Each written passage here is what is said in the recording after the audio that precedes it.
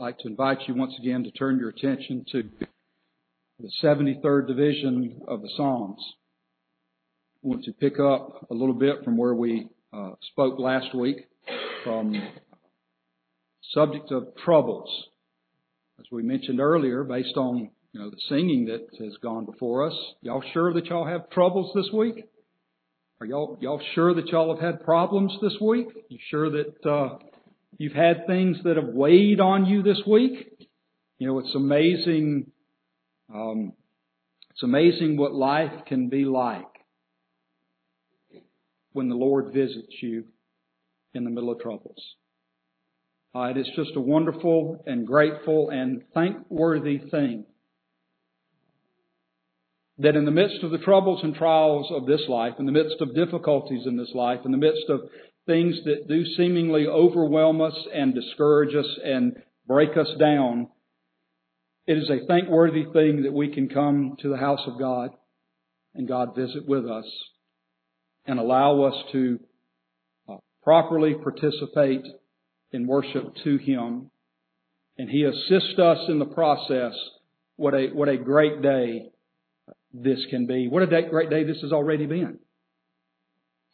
Now in Psalm 73, Asaph had made this observation that truly God is good to Israel, beginning with verse 1, even to as of such are of a clean heart.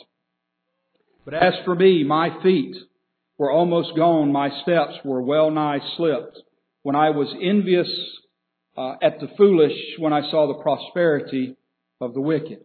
And obviously we noticed that his perspective on that was a little bit off center. Just like my perspective, just like your perspective in life, as you may look at people and things around us, and we oftentimes are guilty of basing the goodness of God in our life on the amount of things that we have. The goodness of God is not to be measured by the things that we have.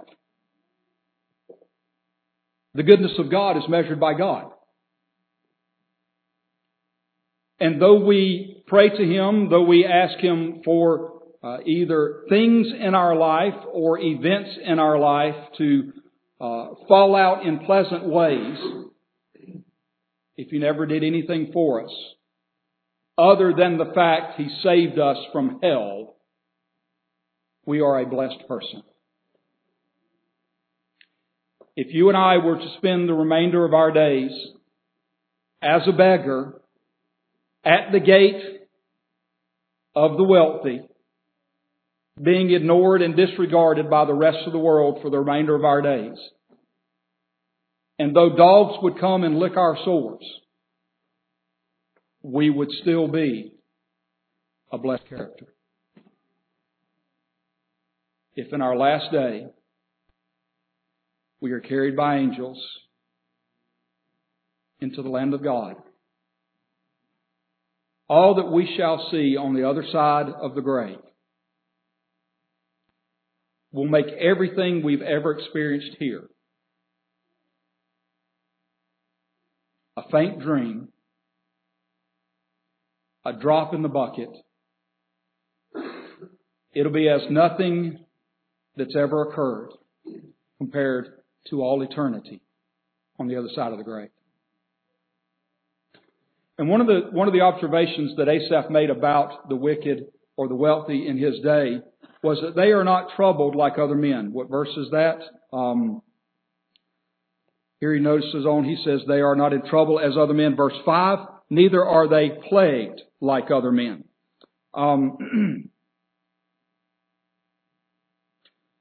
I hate to keep bringing certain things up because I feel like maybe I'm just beating a dead horse, as they say. But it's something that has been weighing on a lot of people's minds for several years, and it's been something that's impacted a lot of people. But this COVID thing that occurred to us a few years ago, at first I did think it was a hoax because I never believe anything the government tells me. They've been telling me to fear everything for 40 years. They told me to fear the coming ice age when I was in elementary school. They told me to fear acid rain that was going to fall from the skies and burn my flesh from off my bones. Now they're telling me to fear it doesn't matter. Take your pick. Got to be afraid of something. Well, then there was something to that. What I objected to the most was people's irrational reaction to it. And even more when I saw the popular in our nation and the wealthy in our nation, the athletes and the actors and even the politicians stand up and say, we're all in this together. We are not all in this together. If you make $100 million a year, you are not in the same boat that most of the rest of us are in. I cannot go an indefinite period of time without working and have the same amount of money and the same amount of food and the same amount of living as I did before I did all that. We are not in this in the same manner. We are not all in the same boat. There are some in this world who are not troubled like other people. There are things that they don't have to worry about like we do. Now, before we make this all about things that are physical, obviously the number one thing that God's people are worried about is the sin that is in them. The world around us is not concerned about sin. They don't care about it. As a matter of fact, they love it. John would tell us in his little epistle, he said, we know that we are of God, and the whole world lieth in wickedness. And when John says that in 1 John, when he says they lieth in wickedness, it gives the idea of reclining leisurely in this. There are multitudes in the world around us that recline leisurely in the wickedness of the world that goes around it. They want more of it. We want less of it. They want more of it. And that's really where the conflict in the public square comes to be. There are those who want more wickedness and we want less wickedness. And here we go fighting about seeing who's going to be in charge of making the rules, right? Remember what Job said, though, in Job chapter 5 and verse 7. We covered this a little bit last week. That he says that yet man is born unto trouble as the sparks fly upward. Job would say in Job 14, verse 1, man that is born of woman is of few days and full of trouble. If there's anybody in here not born of a woman, then I guess you could say you don't have any trouble. But I assume that we all kind of got here the same way. So we can all say we are of few days. So I've been here 20 years, 21 years in this place. Did you think it? Let's put some of that in perspective. You looked like I look now. When I got here that day 20 years ago, when I looked like the way I did then. I was young back then. And y'all look like me now. I didn't think y'all looked all that old. I still don't think I look all that old. But maybe that's my perspective being off center. Or my perspective is on the center. I don't know. But it just seems like yesterday I was first here.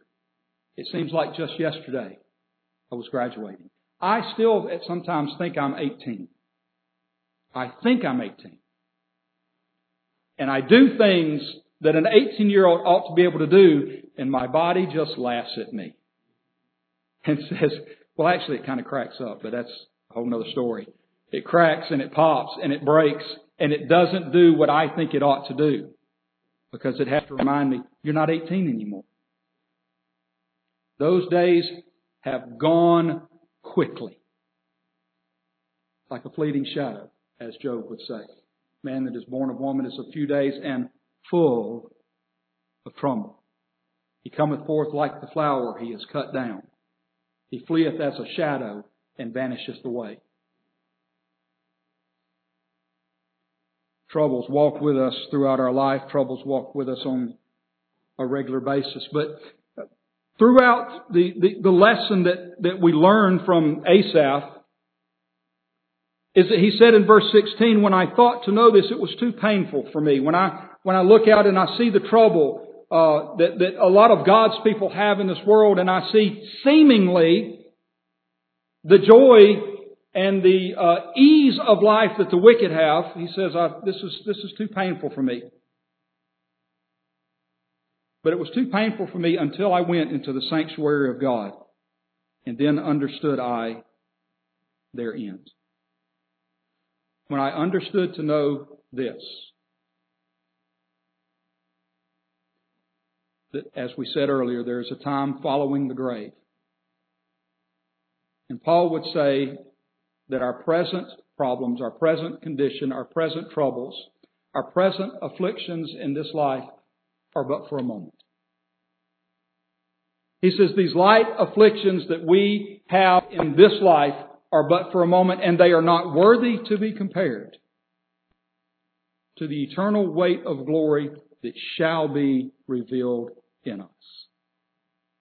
What we shall see when we see the face of Christ will far exceed.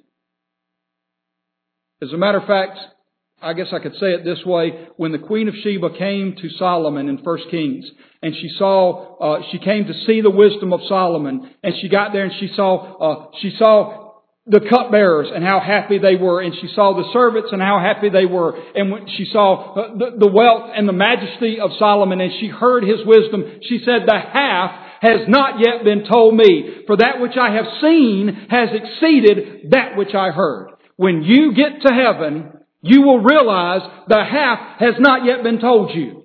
The preacher did not do a good enough job preparing you for how good it's going to be when you see the face of Christ. What you have seen, what you will see, far exceeded anything you've ever heard. He says, I understood this. I saw this when I went into the sanctuary of God.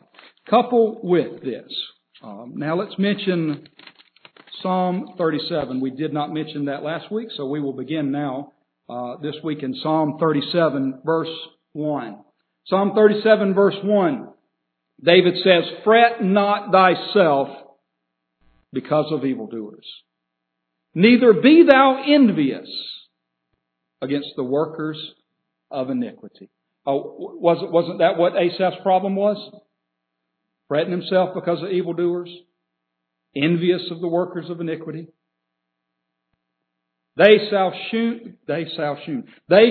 soon be cut down like the grass and wither as the green herb.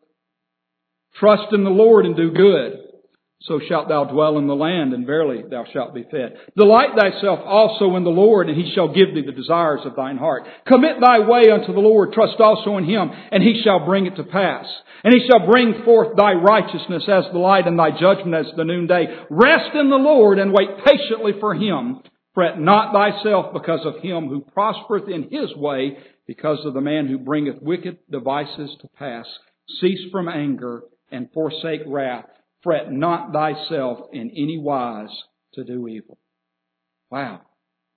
Well, we'll just close the book and go home. And that's good enough, wasn't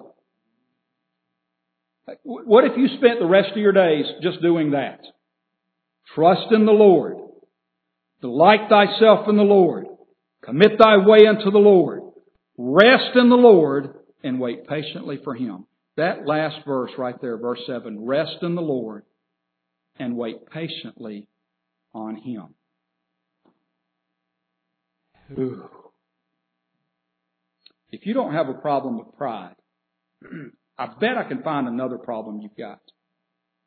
But I'm sure that we've all got a problem with pride. I know y'all do. I can look at you and tell. A little bit. You also have a problem with being impatient. I know you do. Because I'm impatient. I want my answers, and I want my answers now. Because I feel if I don't get these answers in the next, few minutes, next few hours, next day or so, this whole situation is going to fall apart and crumble. This entire thing is going to burn down if I don't get an answer now. But, we've pointed out from time to time and periodically throughout me being here, we've pointed out through the Bible how often God worked in long-term plans. He waited 40 years to deliver Israel through the wilderness. And there's a whole heap of preaching to that I'm not really covering right now. But, there was 40 years before they got into Canaan's land. Moses, he was 40 years in Egypt. And it came a point where he refused to be called the son of Pharaoh's daughter. So he left and then spent the next 40 years on the backside of a desert. And at 80 years old, he was then called by God to begin his ministry. Are y'all doing y'all's reading this week? You should have covered that this week. And his brother Aaron that was with him was 3 years older than him. So yet the ministry of 80 and 83. So if there's anybody in here who feels like your life has been a waste, hold on. God can still use you when you're 80. 83. I hear some groaning out there. There's some groaning to that. Wait a minute. The time frame is not quite the same as it is today, is it? But we can say this. Listen to this. We can say this. Moses lived 120 years, right? Because at 80 he was called to lead Israel out of Egypt. 40 years they wandered through the wilderness. Moses died at 120. So we can say this. 2/3 of Moses' life was spent waiting and learning. 1/3 of his life was spent going and leading. So, I'll give you that one free. You ain't got to pay for that one. That one rather is free. But, look at the time frame that God uses so often throughout the Scriptures. When Isaac asked his father, "Where is the lamb?" Abraham didn't answer where the lamb was. It was about 1,500 years before John the Baptist said, "Behold, the Lamb of God." There's the answer to that question.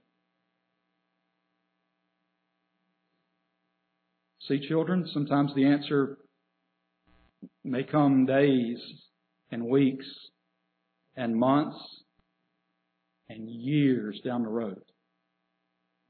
I think that's a problem that has kind of developed in this current generation, that if I as an adult cannot give an adequate answer as to why to do something, then it doesn't need to be done. No, here's the deal.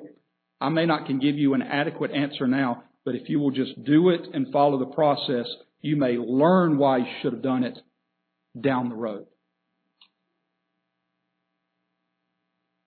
Sometimes those who know what they're doing don't always know how to tell you to do what to do. Why to do what to do. Sometimes those who know what they're doing don't know how to tell others how to do what they do. In other words, you ever asked your grandmother how to bake a cake? What kind of words does she use? Pinch of this and a dab of that. What is a pinch? What is a dab? What is a little of this and a little of that? You know what? She just kind of knows. And that's why when Grandma dies, the recipe dies with her. It's a gift she had.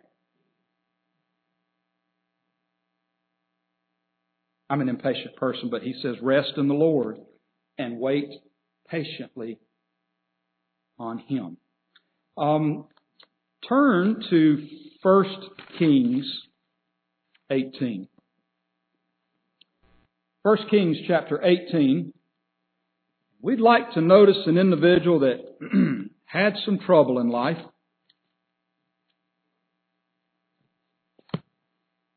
Man by the name of Elijah.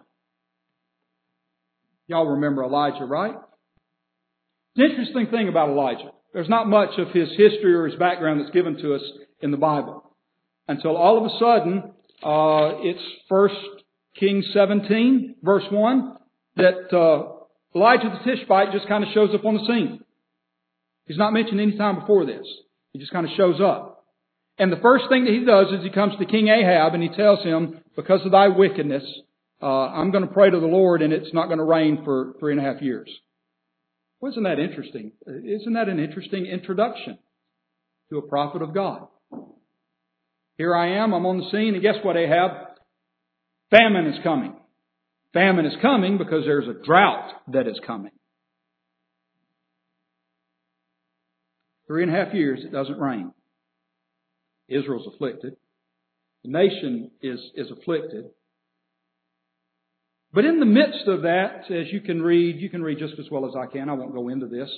In 1 Kings 17, God makes provision for His servant Elijah, leads him down by the brook. Ravens come and they feed him in the morning and in the afternoon, and he has water to drink from the brook. And then the brook dries up.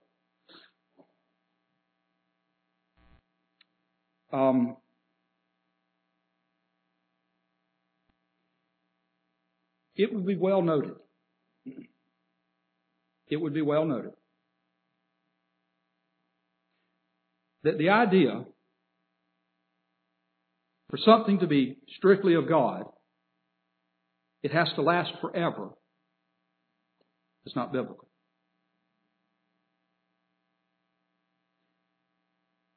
The brook dried up when God got ready to send Elijah somewhere else.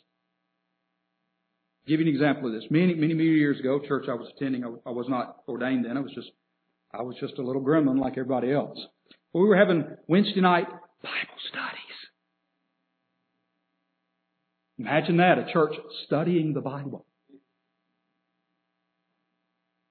And it lasted for a period of time, and then it kind of waned away. And I heard somebody down the lunchroom say, "See, I knew it wasn't of the Lord because it didn't last." And I said to him, you know, some of us graduated high school and went to college. Some graduated college and got married. Some changed jobs. There's a whole different season that a lot of us young people went through. It lasted while it lasted. And then we did something else. The problem we get into sometimes as old Baptists is we want to hold on to something and strangle it to death long after it's dead and gone. And we don't know how to properly deal with that. The brook was there as long as it served God's purpose. When it did not serve God's purpose anymore, He dried it up and sent Elisha somewhere else. And He sent Elisha down to Zarephath, down to this widow's house. The Bible tells us that the cruse of oil and the cruse of meal did not fail until the drought was over. It lasted as long as it served God's purpose. And then something else was required. But now we find the 3.5 years is over and Elijah has come back to King Ahab. And he's going to meet him face to face. 1 Kings 18, verse 17. And it came to pass, when Ahab saw Elijah, that Ahab said unto him, Art thou he that troubleth Israel? All right, what have we got here?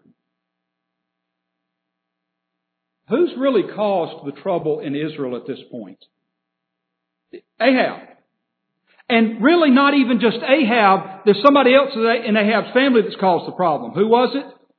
Ahab's wife Jezebel, who was a priestess or a worshiper of this false god Baal.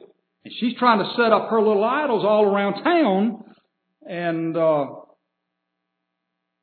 Ahab really is kind of helpless to stop her from doing this. It's not Elijah that has troubled Israel. It's Ahab. Setting up false religion, setting up false ideas. In other words, we are in the place that Isaiah spoke of in Isaiah chapter 2 about those who call evil good and good evil. And Ahab considers Elijah a troublemaker because he is not bowing down to the state religion. Now, in our day, the state has not set up a new religion. Or have they? Now, they're not parading down the streets with great big golden idols to Baal. They're not parading down the streets to great big wooden statues to Vulcan or Zeus or anybody else like that. But we preachers are being considered troublemakers because we refuse to recognize more than two genders in this world. We are considered to be troublemakers because we refuse to recognize anything except a man and a woman are to be married.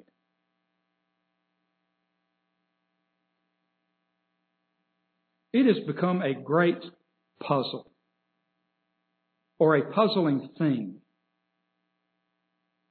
to see just how far the human race will go at trying to be foolish. We are living in a society right now where good is being punished and evil is being rewarded. Now, a lot of times folks will run out here and the first thing that they'll quote is, 2 Chronicles 7:14, if my people which are called by my name will humble themselves and seek my face and turn from their wicked ways, then will I hear from heaven, I will heal their land. Sure, there are times when God's people need to repent. We oftentimes get accused of teaching that there's no need for repentance. If we're saved by grace, what does it matter what we do in the process? It does matter. Thank God it doesn't affect what Jesus did. That's what people don't get about that. I'm more hung on what Jesus did. I shouldn't have said that. I'm more stuck on, I like more what Jesus did than what I do. I guess I got more faith in that. But anyways, that's next week's message. I'm getting ahead of myself. But we are considered troublemakers. We are considered problems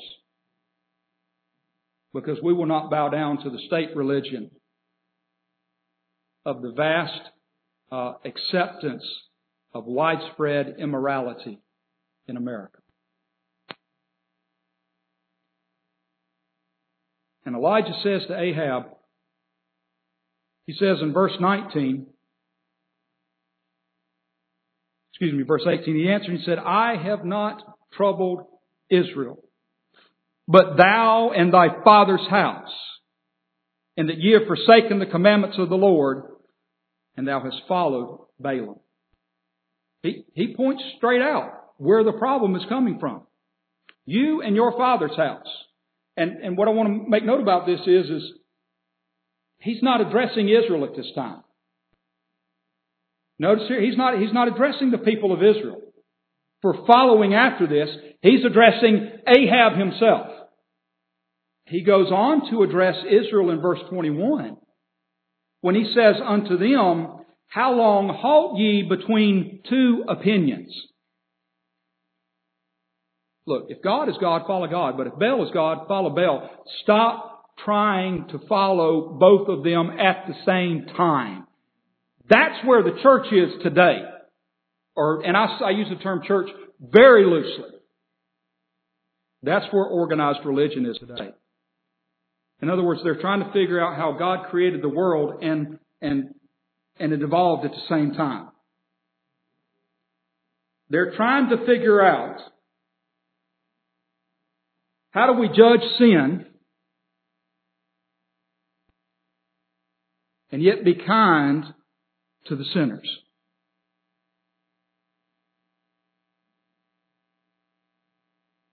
What do we do with the fornicators? What do we do with the adulterers?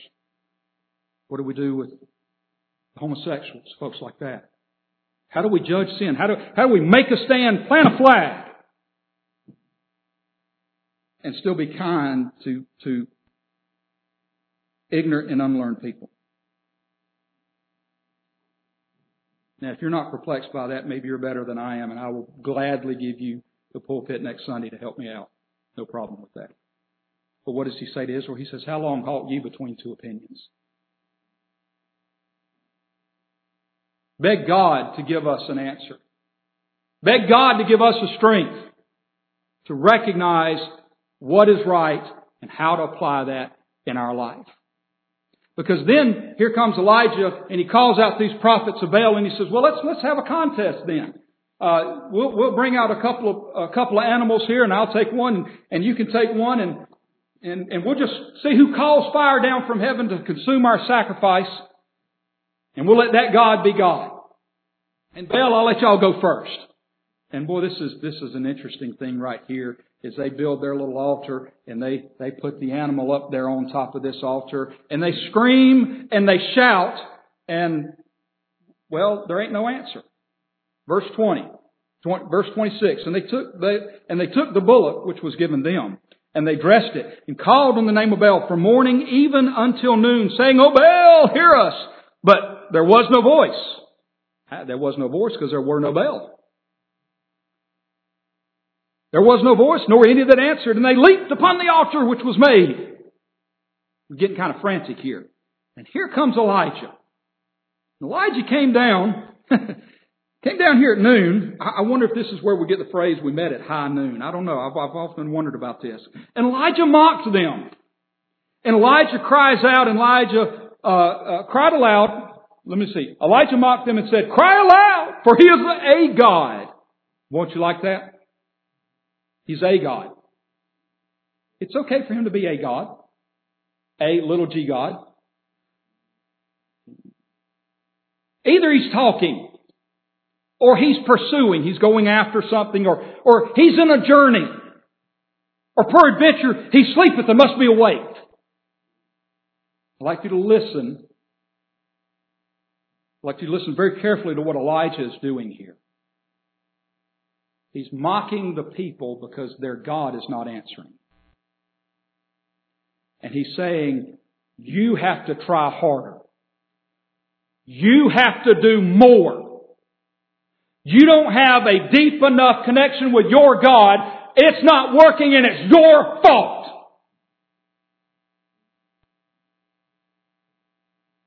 Y'all hang your hat on that nail. I promise. We're going to visit that next week again. But look what he's doing here. Cry aloud. Speak up. Say something else. Can your God not hear you? And then it says they cried aloud in verse 28 and cut themselves after their manner with knives and lancets till the blood gushed out upon them. Whew. Y'all don't know anybody like that today, do you? Y'all don't know anybody in your life. Did you know anybody growing up? Was there anybody in high school that was so messed up in their head that they cut themselves? Don't know anybody like that, do you? I'm convinced that the majority of problems that we're having in America is not because God is indifferent,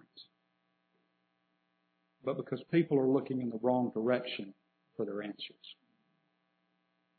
And they're not getting their answers.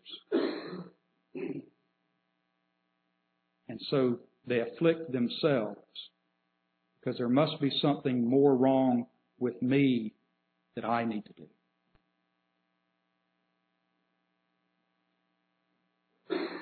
Verse 30, and we'll close out here with Elijah because we want to get to one more here in a minute. But, Elijah is being accused of troubling Israel, right? That's what we're talking about. No, it's not Elijah that's troubling Israel.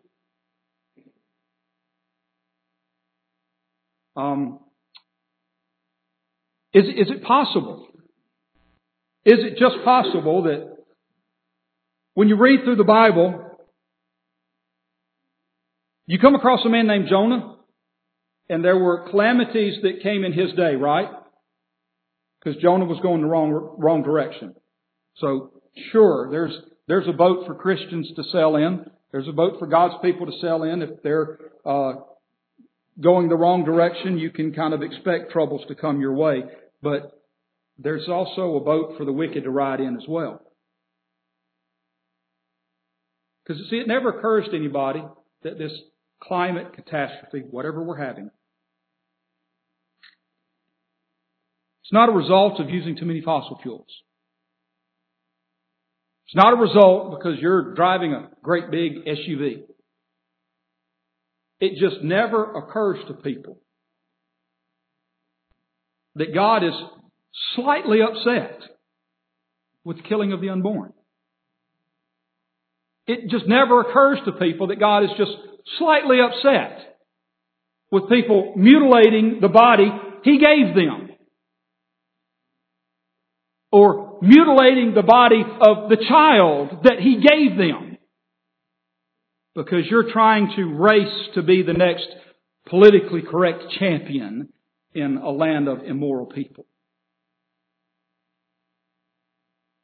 One thing that Elijah had to do, before Elijah could offer his sacrifice here on this mountain, it says here in verse 30 that Elijah said unto all the people, Come near unto me. And all the people came near unto him, and he repaired the altar of the Lord that was broken down. That's a problem, folks. That was a problem in Israel, that the altar of God had been broken down and forgotten. We may have to do some efforts in our own lives to repair an altar in our heart, an altar in our home, an altar at our church for the Lord God. You know the rest of the story here. Fire comes down from heaven from God, consumes Elijah's sacrifice, and Elijah wins for the day. And then that just causes more problems after he slays the 850 prophets of Baal and these. And what's interesting is these priests of Baal that you're looking at here. The Hebrew word for priest is Kohen, Kohen. They are Kohen Baals, Kohen, and Baal, Baals. They're Kohen Baals. And we've got an English word that's very similar to this, called cannibal. It's an interesting group of people that Elijah is here dealing with. They aren't just scripturally different. They are idyllically completely different.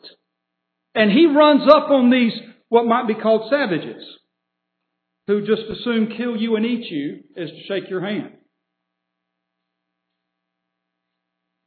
Wonder what our politically correct climate would think of. Well, I know what they would think of. They'd probably tear his statue down because he was so mean to people, and he was not loving and kind to be politically correct to those who just slightly differed.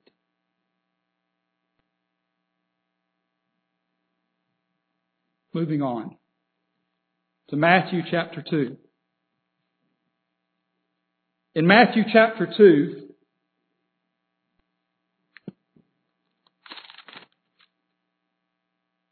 remember there was a time just a few weeks ago where we did a couple of sermons entitled Jesus is Coming, So What? Jesus is coming, so what? What does that mean? Well, guess what? Jesus is coming. So what? Well, Matthew chapter 2, verse 1 tells you, so what? Now when Jesus was born in Bethlehem of Judah in the days of Herod the king, behold, there came wise men from the east to Jerusalem, saying, Where is he that is born King of the Jews? For we have seen his star in the east and are come to worship him. And when Herod the king had heard these things, he was troubled, and all Jerusalem with him. Jesus is coming. And Herod is a bit troubled by this. Herod is not troubled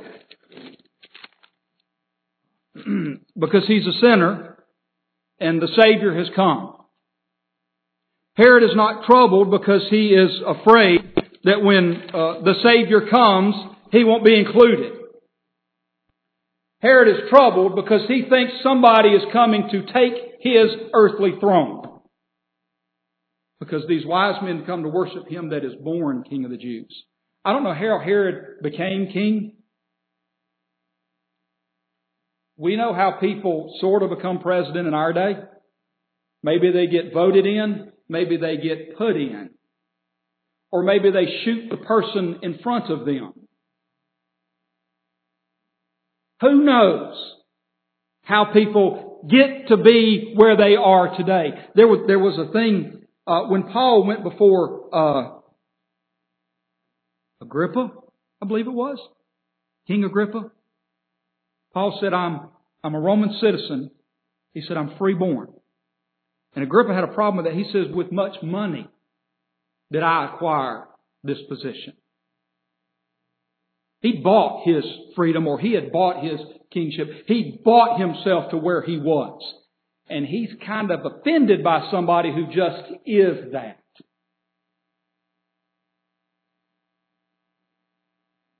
You know, this offends a lot of religious people. Election can't be true. You mean God's just going to save you because He wants to? Look at all the good works I've done. Look how many times I've been baptized. Look how many times I've repented. I've gone to church since I was 4. You mean that God might just save you just because He wants to? That's exactly right. He might just save you. And as a matter of fact, He is going to save you just because He wants to make Himself look even better. Herod is troubled, and all Jerusalem with him. Jerusalem is not troubled at the coming of the Messiah as much as they are troubled because Herod is troubled. Because when he gets troubled, heads start rolling. And he then comes out of this and he kills every child 2 years old and under, according to the time frame that the wise men had given him. And in other words, Herod gets some news. Herod gets some news back here at the house. There's a conversation that goes on. And Herod can't really do anything about that. But what he does then is he turns his anger and his wrath on everybody around him. So in other words, you may go to work and you may have a manager, you may have a supervisor, a boss, president, whoever it is, and you may think, wow, why is this person why are they so hard-headed? Why are they so mean and evil to everybody at work? Well, in one case, I have noticed that there are a lot of people that have grown up nowadays. If you don't yell at them or holler at them, you can't get them to do anything. You know, they live in a home where commandments don't mean anything until you yell at them. So your command doesn't mean anything until you yell at them.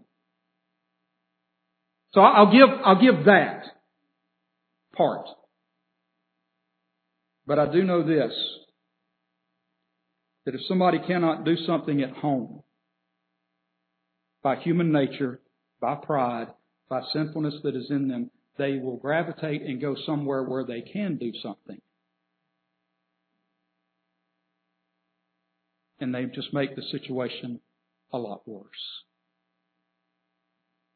You remember over there when we preached a little bit through the book of Zechariah. It's Zechariah 3, Zechariah 2 or 3, where Joshua the high priest, not the high priest that was in Moses' day that led them through Canaan. This is several hundred years afterwards, but Joshua the high priest is standing before the Lord in his rags and in his dirty clothes, and that Satan is at his right hand ready to accuse him. Friends, when you look at somebody in this life and you look at the problems that they are having and you look at the turmoil that's in their life and you look at the darkness that's in their eyes and the depression that's in their face and the coldness that's in their hearts, sometimes it's not because that person is a fool. Sometimes that person is being spiritually attacked by things you can't see. Sometimes there are forces against that person that you are not aware of. And so here's Herod. He's troubled by this. Yes, he brings death, and yes, he brings destruction. But he doesn't really bring anything that God can't fix. Now, you certainly don't want to look at anybody in this situation, because it was prophesied in the Old Testament, them weeping and lamenting for their children were not. Their children had died, they were not there. You certainly would not want to look at someone and say, hey, get over it, it's okay. Absolutely not. But as a group collective, we have to remind ourselves there's not a thing this world can do to us that God can't fix. There's not a single thing that can happen to you right now that God can't fix. As a matter of fact, He promised us in the book of Revelation that when we see Him in this new heavens and new earth, that He will make all things new. He did not say He will make new things. He will take you a thing and make you new. So Jesus came. Troubled Herod simply because Herod thought Jesus was coming for his throne. Well, I got news for you, Herod. Jesus didn't care about your throne. Your throne means nothing to Jesus. His kingdom is not of this world. His kingdom resides in a place where rust does not corrupt, moths can't enter in and eat it away. His kingdom rests in a place where it is incorruptible, it is undefiled, and it fades not away. He sits on a throne where nobody will take Him from it. He sits on His throne that will never be abdicated. He will never walk off of it. He will never give it up. And nobody will ever tear Him down. He sits on a throne that is in the heavens, eternal, and you can't stop Him. He ain't worried about your little seat down here in Jerusalem. But now, in Matthew 14,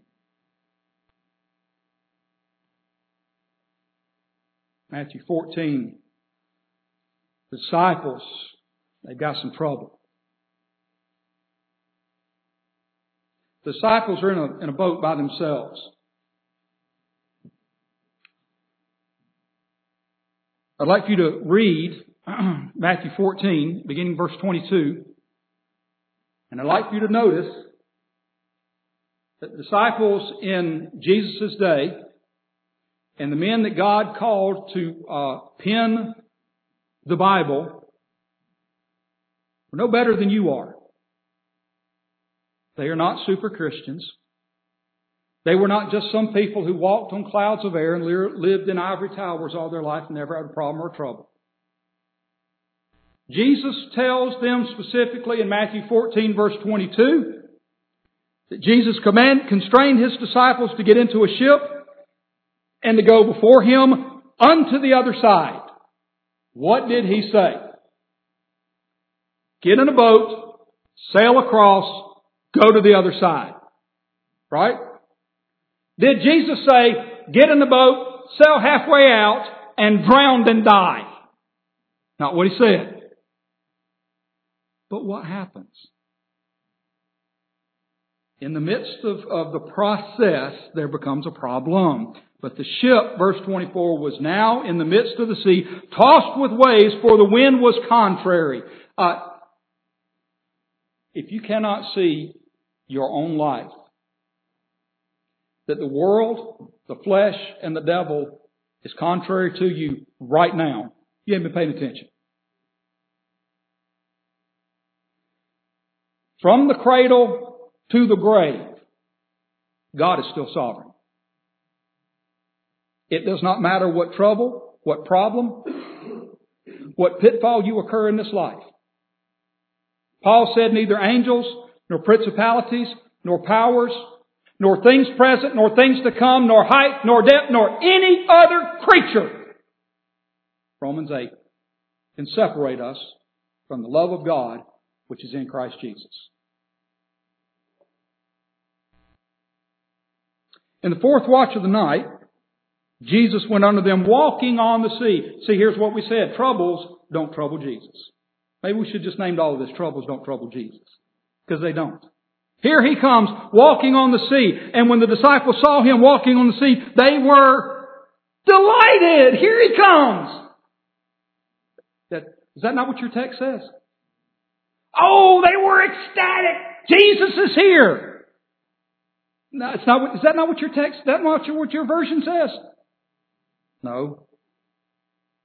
They were troubled, saying it is a spirit, and they cried out fear. Or cried out for fear. But straightway Jesus spake unto them, saying, Be of good cheer. It is I. Be not afraid. I don't know that there's any more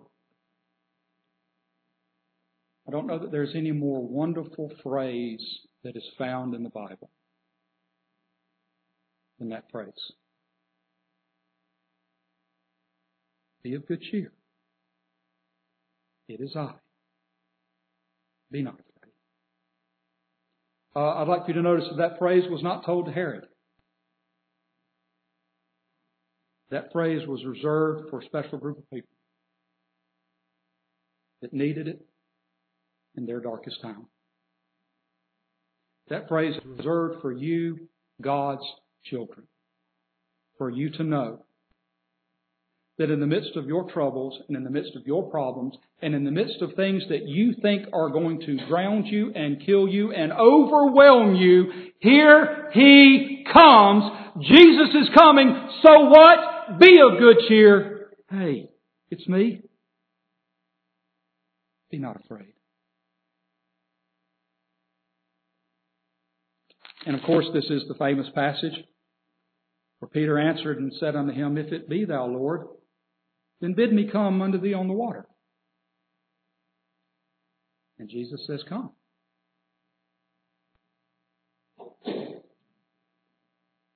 I know you intended to do what was right.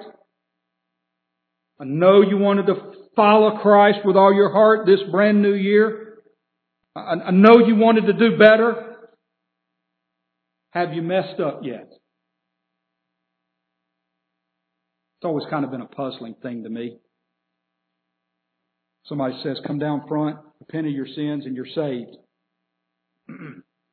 Oh, by the way, not only do you need to repent of your sins now, every night that you go to bed, you need to repent of your sins. Every single night, ask God to forgive you for that day, so that maybe He protects you through the night in case you die, and you wake up tomorrow morning, you do it all over again. My problem with that is, I'm not really saved. I'm saved till I screw up again. And now I got to repent of that? My goodness, why even leave the house? Why not stay home and just constantly repent of your sin until you die? Because what happens when you get up from that altar? What happens when you get up and leave? If you do something foolish and you sin and you die? By every logical definition, hell is your home. If you haven't fulfilled every step that you have even laid out for yourself. Well, here's Peter. Peter gets out, boisterous, and he starts looking around. He was afraid. And beginning to sink, he cried, saying, Lord, save me. I'd like you to notice here, I don't think Peter's talking about hell when he says, save me. He says, I have a problem right now. Lord, help.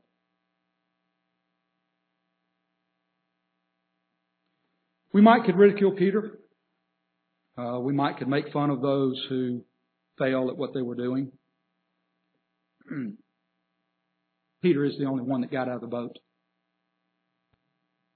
Peter is the only one that did something. Everybody else too afraid, they stayed at home. Peter is the only one that got out of the boat. I don't know how far he walked. But as far as I know, ain't nobody else been able to walk on water. Except Jesus.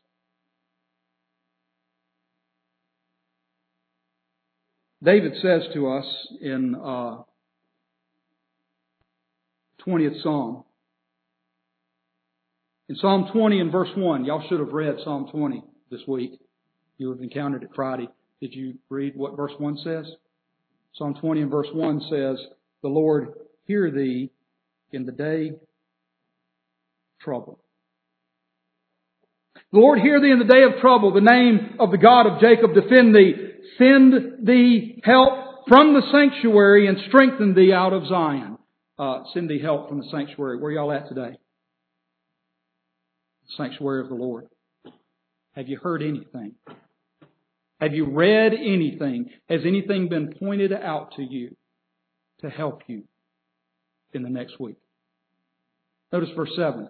Notice verse 7 of Psalm 20. He says, some trust in chariots and some in horses, but we will remember the name of the Lord our God. Chariot wheels can fall off, as they did crossing the Red Sea. Horses can be shot down. Our God shall never fall. Our God shall always stand. And He really is the only one that can hear you in time of trouble. Baal couldn't hear the prophets of Baal because there weren't a Baal to hear. I guess they should have got the Nobel Prize, but that's another story. But when Elijah called, God heard, God listened, God answered. Fire came down, consumed the sacrifice, and delivered Elijah from his troubles. Same God that lived then still lives now. And He can still hear. He can still answer. And He can still deliver in times of trouble. Thank you for your good, patient attention this morning.